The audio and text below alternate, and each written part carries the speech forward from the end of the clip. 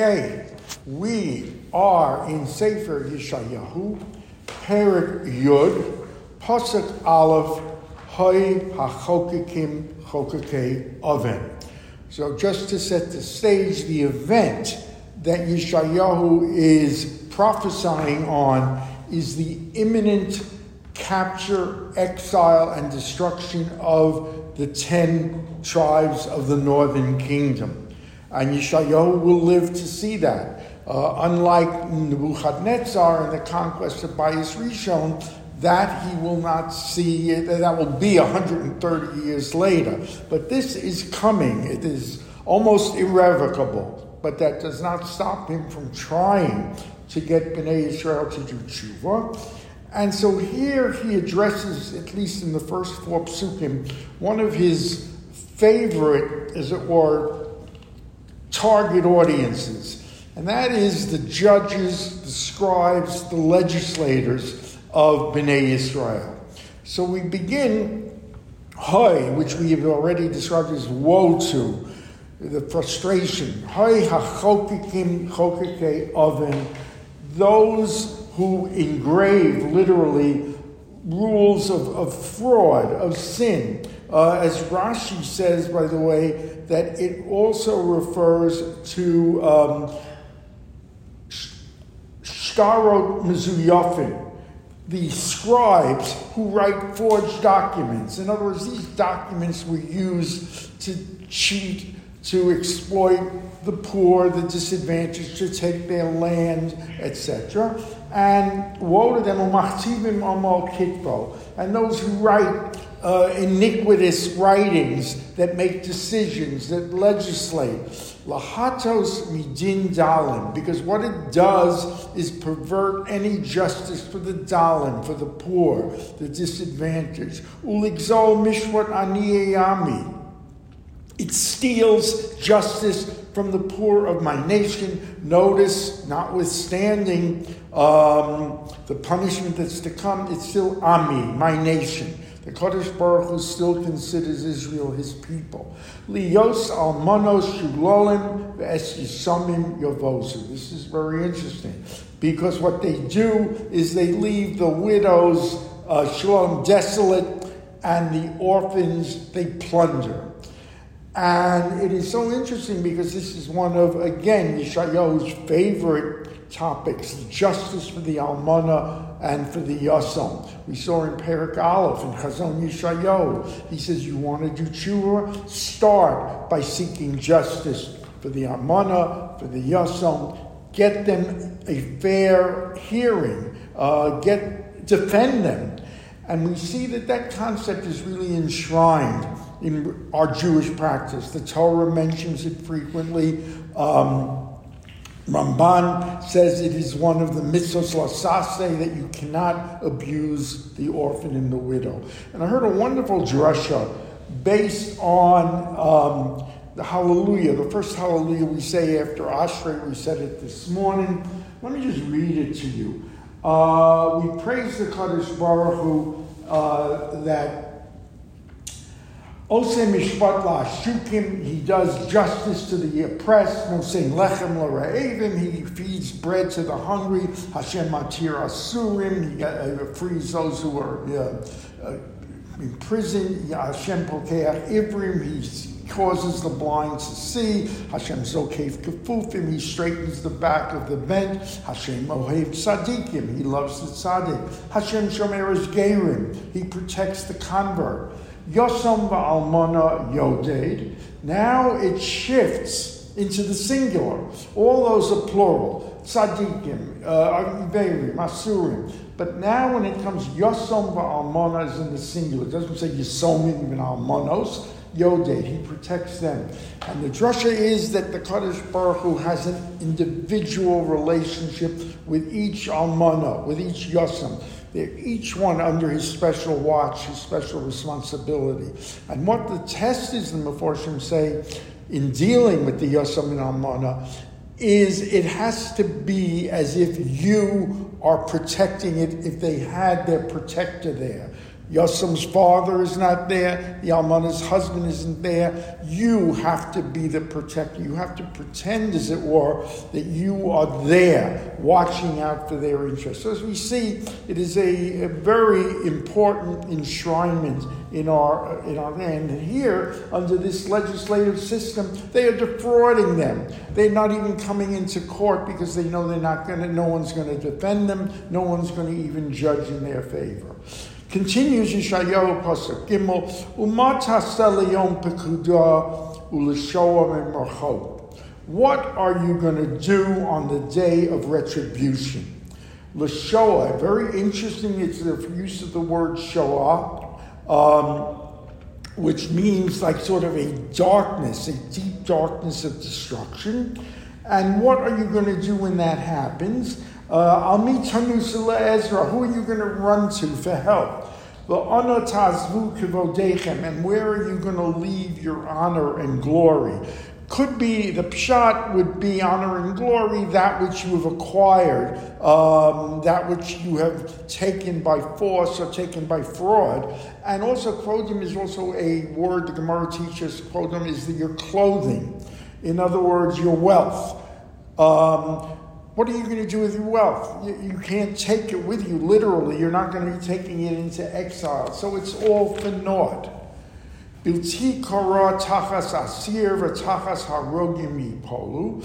Bilti kara, where a person never knelt. Bilti kara, he will now be a prisoner. Tachas asir v'tachas harugim, and in that place they will yiplu b'cholzos, they will fall as the dead. Lo shova po. And now, for the fourth time, that phrase, B'cholzos, lo shavapo v'od yodov netuya, that even with this suffering and this punishment, Kadosh Baruch Hu's anger is not satiated. You're still going to be judged. There are further, od yodov netuya, his hand is still outstretched in punishment. Now, Yeshayahu shifts to a very interesting target audience. Melech Ashur, Sancheriv. This is directed to King Sancheriv himself, and we're going to see this goes the rest of the parah.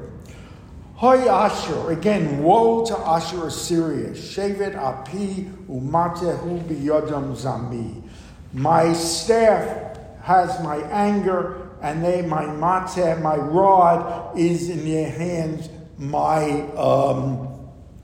In other words, for anger, fury.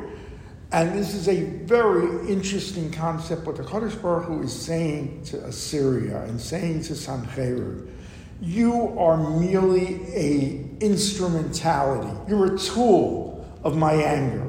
You don't do anything without me directing it. Do you think you are making these decisions of conquest and empire? It is the Kadosh Baruch Hu who does it. We see that concept, by the way, in Yom Kippur davening in Kol Nidre, where we say, Kihine kachomer biyad hayotzer. We are like clay in the hands of the Creator. Biyodo marich, he can extend it, or biyodo mekatzer, he can shorten it. In other words, these Sancherivs of the world are just rods and instruments of the Kadosh Baruch Hu's action. The Kadosh Baruch Hu decides the action. So, if Hashem considers Israel his people, he created all people. What does he consider the Assyrians? And why is it moral to use them to destroy Israel, to fight against the Jews, and then to blame them for it? That's the point. He's saying at this point, he doesn't blame them for it. We've seen this, for example, in Paro and Mitzrayim. That Paro is just, there's a great medrash that you remember when he confronts Paro the first time, he has a staff, a stick, and he throws it down, it becomes a nachash. And in other words, the staff, but when you use it, when Paro, with the sin of Paro, because it's asked almost exactly your question, saying, is it really Paro's fault if he's being used as a rod? Because when they exceed what their mandate is, like Sancheriv. In other words, Sancheriv's job was to exile the 10 tribes. That was it. Kadosh Baruch Hu says to Gezerah. His job was not to destroy Yerushalayim, and that's where the Kodesh How does he know that, though? How would he know that? From where? He reads this. He's being told. This wasn't even written at the time. That, in other words, he understands. You've got to understand that you are not the master of your fate, the captain of your destiny. That it's the Kodesh Baruch Hu that's directing every move. So,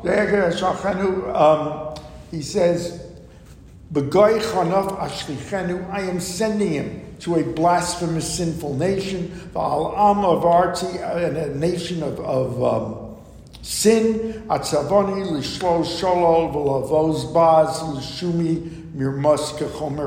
what I'm sending him to do is loot, plunder, and make the land trampled it's like a muddy field. That is what I have but that is what I am directing Sancheiriv. But he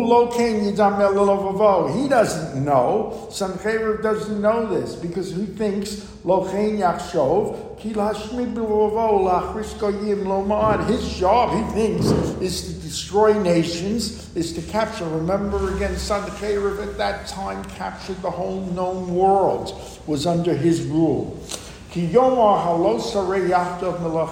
Sancheiriv thinks this is all him. He's done it. Are not my officers in the armies kings themselves? And put kings in each place. Halo b'Charmish Kalono. These are names. It's not Charmish, one of my kings and puppet generals and puppet kings. Halo b'Charmish Kalono. Is he not like Kalono? Imlo Erpad. Is Erpad like Hamas? Imlo Damesek Shamron is not my capital of Damascus, like the capital of the 10 tribes of the north, Shomron. It's me. As I have conquered these nations, these kingdoms of idols, Upsilehem Yerushalayim Shomron, with idols and Avodah Zarah from Yerushalayim to Shomron. That raises a question, because at the time of Hizkiyahu, there was very little idol worship in Yehuda. Shomron, yes, they had a tradition of that. But Yerushalayim, it must be that there were pockets, say Mefarshim, still of idol worship. And he's saying, idol worship is idol worship. Like I conquered these nations that had gods that they felt were supreme. Same thing's going to happen to Yerushalayim. Halo kasher asisi l'Shomron v'aleha, like I did to Shomron's, Kain aseh l'Yerushalayim u'la'atzabeha. Thus I will do to Yerushalayim and its idols. V'hoyer ki yivtza Adonai es kol ma'aseh b'har Tzion v'Yerushalayim efkod al prigodo levav melech Ashur v'al tiferes Rom ve'einav. Says the Kodesh Baruch Hu. But when he has completed his task is limited to the 10 tribes of Israel here. But when he comes to Har Tzion and Yerushalayim, Efkod al Prigoda Levad Melech Ashur, I will retribution on the fruits of the king of Ashur, Val Tiferes Rumeinav, and on the haughty arrogance of his eyes. In other words, after the 10 tribes, Sancheiriv, as we're going to see, conquers Yehuda. Basically, he conquers the outskirts of Yehuda. He now comes to claim the prize that has eluded him, the diamond in the tiara, Yerushalayim. And that's where he will be stopped. Because he says, and now he's describing and he's continuing, an internal monologue that Sancheiriv has. Sancheiriv is saying, I did this with my might, my wisdom, with my brilliance. Asir gulas amim atitohem shoshuseva orid kabir yoshram. And what I have done, and we have learned this before, Asir gulos amim, I have obliterated the borders of the nation. We've seen that one of the master strategies of Sancheiriv is what you call Bilbo Hagvulim, Bilbo Ha'amim. He mixes up the nations. He takes the captive indigenous population and transfers them thousands of miles away, so that there are in effect no borders. It's clever because of the fact that it's tough to mount a revolution when the indigenous population is thousands of miles away. It does raise a very interesting halakhic question, because he has done this with everybody. The Ammonites are here, the Moabites are here. What about the halachos, like that an Ammoni and a Moabite cannot convert or marry a Jew? Does that apply today? Or the command to obliterate the 7 nations of Canaan, does that apply? And Meforshim say no, it doesn't apply anymore, because Ammon is in Ammon, Moab is in Moab, and the Canaanites aren't the Canaanites. They have been scattered and obliterated. The exception, by the way, certain Meforshim say, is Amalek, because Amalek isn't a geographical zone. Amalek is a conceptual enemy that has to be fought in each generation. But anyway, that's what he does. And he says, I've obliterated borders. And therefore, again, Vatudehim Shoshesei Ve'ori Kabir Yoshvim.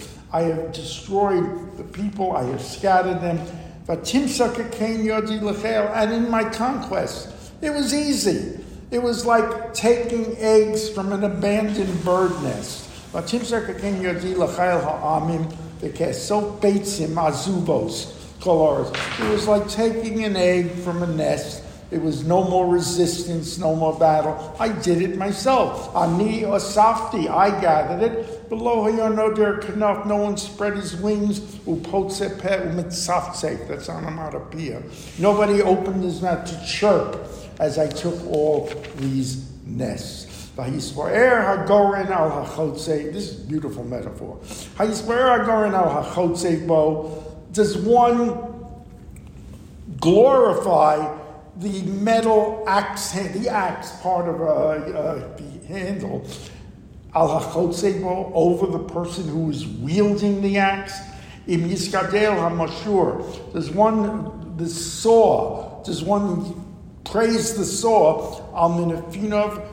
As the one who is wielding the sword, Shevet is Mirmav Kaharim Matalo aids on the forest, the instruments that fell, the trees, as opposed to the person who is directing it, who is wielding that instrument or that sword or that. In other words, it's all the Kadosh Baruch Hu. You have nothing. You are a tool. You stop when I tell you to stop. You will succeed when I make you succeed. Lachein Yishlach Adon Hashem Tzvaos de Mishram Nov Razon. And in the end, the Kadosh Baruch Hu will send Mishamno from his fat, his might, Razon against the weakness. V'tachas kodo yikad yikod ki yukodesh. And now Yeshayahu uses another favorite metaphor, that of a fire that is out of control. In other words, I will send fire that will consume. V'hoya or Yisrael la'esh u'kedushav la'elabah. And Israel will be, their fire will emanate, their sanctity will be like a flame. Uvara va'ochla shiso v'shmiro b'yom echad. And it will consume like thistles and thorns, b'yom echad, or it will destroy the individual soldiers in one day, which is what happens. Excuse me. Uchvod ya'arov v'charmelo minefesh rabasar yechaleh v'hayokim sos no says. I will make the forest will be totally destroyed. Individual soldiers of Sancheiriv will be killed. Ushar eitz yaro mispar yihiyu. And the rest of the survivors, yar will be mispar yihiyu. They will be a number. V'noar yachtivein. Interesting example that a child will be able to write them. So what's a letter that a child can write? Simplest letter is Yud. That the Kadosh Baruch Hu maybe will spare 10 people from Sancheiriv, just as he spared Pharaoh, they say, to tell the story, to tell the tale. In any way, what Yeshayahu is saying, the point to bring home here, and we will continue this, is, again, it is all the direction of the Kadosh Baruch Hu, the whole world. Sancheiriv is the whole world. Paro is done by Yad Hashem. And so the sooner that we recognize it, at least there would be a chance for possible tshuva and a version of the end that is soon to come, 8:45 a.m. tomorrow.